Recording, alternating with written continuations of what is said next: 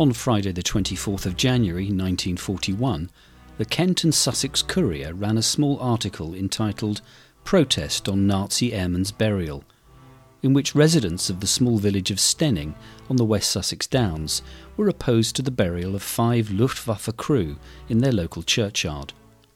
Despite the protests, the burials proceeded as planned. But who were they? And what became of their graves?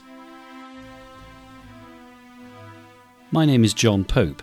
I'm a volunteer speaker with the Commonwealth War Graves Commission and a story moderator on the Forevermore series, which details the lives of people who died for their countries. I have an interest in the ordinary men and women who served in extraordinary times. But who were they? And where did they come from? What did they do before the war? And why did they join up? Some were volunteers, while some were conscripts. Some had the time of their lives, while others were scarred mentally or physically, or simply failed to return home. They weren't all heroes, and they weren't all decorated, but for most, war at home and abroad was an experience which shaped them and changed them.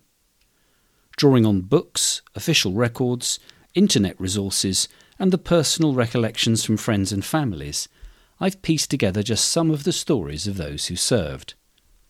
Join me in this episode to learn more about Hauptmann Frederick Gustav Graf zu Castell-Castell, a pilot with the Luftwaffe and his crew of 4.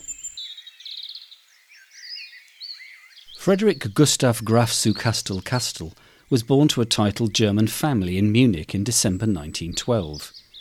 He was the 3rd child and youngest son of Otto Friedrich Graf zu Castell-Castell and Amalie Caroline Ludwika Gabrielle, the Princess of Lowenstein-Wertheim-Freudenberg. His lineage meant he was distantly related to the Victorian royal house of Saxe-Coburg-Gotha, who changed their name to Windsor in 1917 as a result of anti-German sentiment during World War I. In the interwar years, Frederick and his siblings, elder brother Leopold and sisters Pauline and Marie-Therese, moved 30 miles east of Munich to the family home, just across the Austrian border in Hochberg-Ach, north of Salzburg. When World War II began, the brothers either chose to join the forces or were compelled to do so, and whilst his elder brother Leopold became an Oberleutnant in the Wehrmacht, Frederick became a pilot in the Luftwaffe.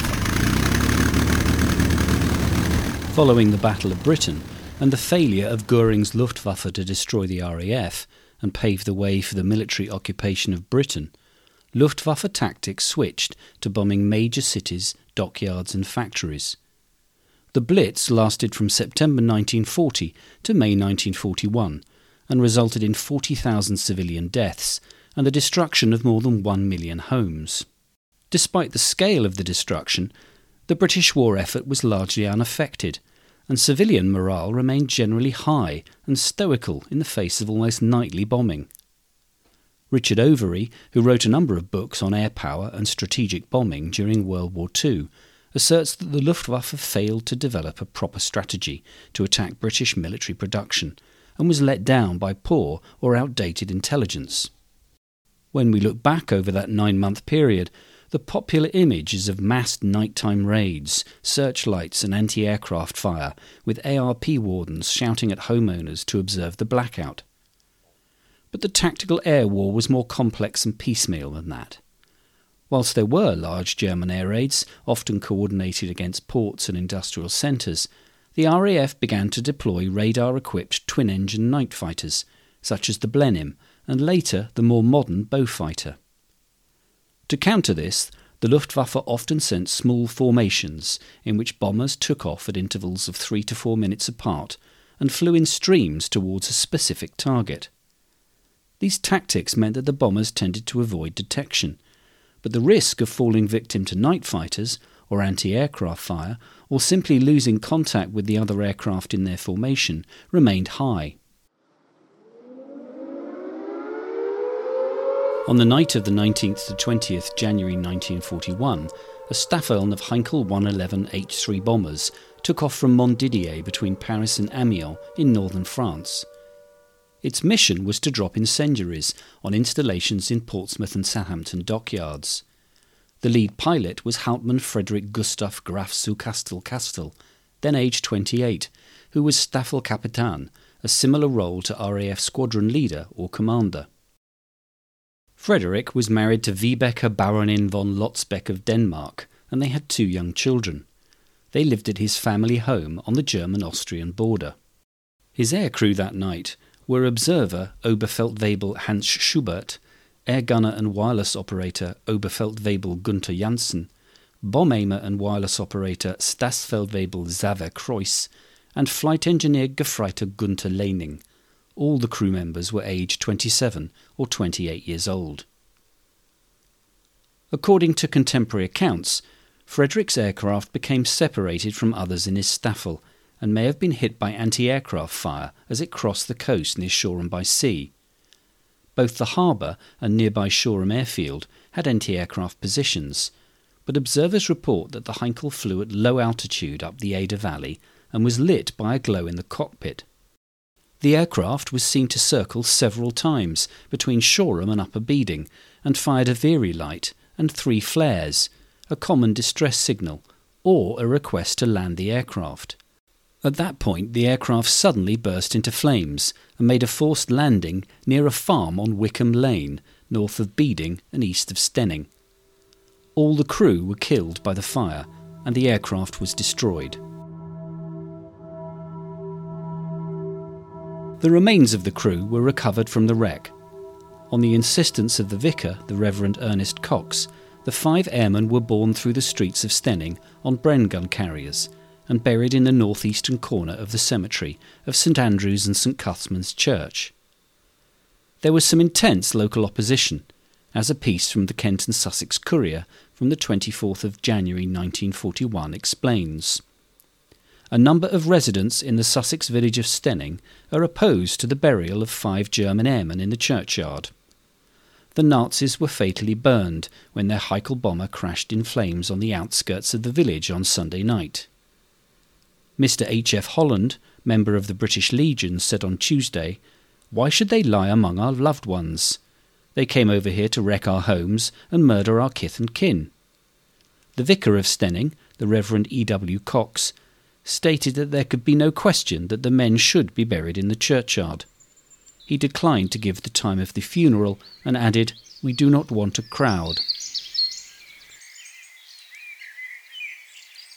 According to the Dundee Evening Telegraph, the funerals took place on Thursday the 23rd of January, in which a service was conducted by the Reverend Cox, who made a plea for a kindlier spirit and tolerance towards those our fallen enemies. The vicar said that he had been greatly touched to know that some little personal memento was found on each of the men, that showed that whatever their mission, they'd left some loved ones in Germany. "Let us," he added, "deal graciously with them." The 5 coffins were lowered into their graves as buglers sounded the last post and reveille. There was no volley fired and the Nazi flag was not on the coffins. Opposition or not, the graves remained undisturbed in St Andrew's and St Cuthman's churchyard until the late 1950s. On the 16th of October 1959, an agreement was signed between the governments of the United Kingdom and the Federal Republic of Germany concerning the future care of the graves of German nationals who'd lost their lives in the United Kingdom during the 2 World Wars. The agreement provided for the transfer to a central cemetery of all graves which were not situated in cemeteries and plots maintained by the Commonwealth War Graves Commission.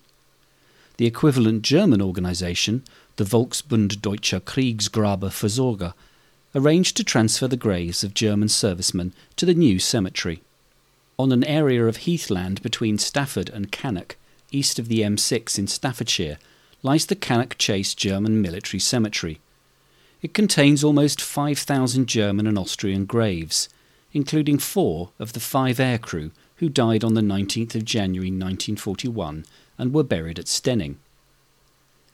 According to the Commonwealth War Graves records, the graves were in the care of the vicar, although by then the Reverend Cox had retired, but the church received a payment of 7 shillings and 6pence to help with their upkeep.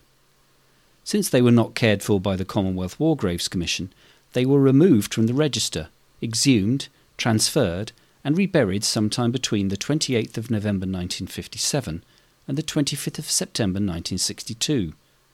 Photographs of their headstones can be seen on the Those Who Served episode extras page of the website. But what of the fifth grave? That of Frederick Gustav Graf zu Castell-Castell. His wife Vibeke, mother and sisters were still alive, and arranged for his remains to be transferred at the expense of the family to the Castell-Castell plot of the churchyard at Hochberg-Ach, near the Austrian-German border, on the 25th of September 1962. His mother Amelie outlived both him and his brother Leopold, who died following an air crash near Sofia in Bulgaria in November 1941, while she died in 1978 at the age of 94. His two sisters, Pauline and Marie-Thérèse, died in 2002, and his wife Vibeke died in 2000. The graves of Gunther Lenning, Heinz Schubert, Gunther Janssen and Xaver Kreuss, and that of Frederick Graf zu Castell-Castell, are and will remain well cared for. Those of other German servicemen were not always so fortunate, and many have no known grave, or remain undiscovered on a battlefield somewhere in Russia, France, Egypt or Italy. The unbekannt, or the unknown, are not so very different, wherever they may lie.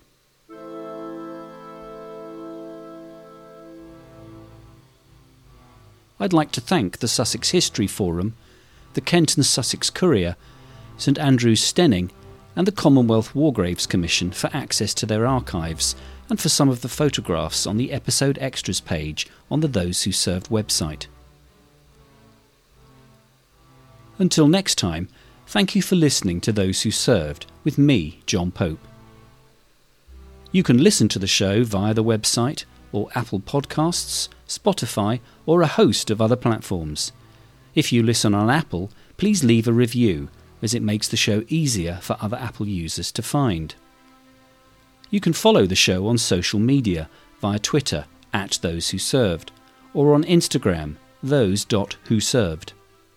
You can show your support for this free podcast by clicking on buymeacoffee.com on the Those Who Served website. All funds are used to cover the costs of research, production and syndication. You can join in with the show by sharing what details you know of a family member or friend who served in a 20th century conflict. Contact me directly by email at info@thosewhoserved.co.uk. Thank you.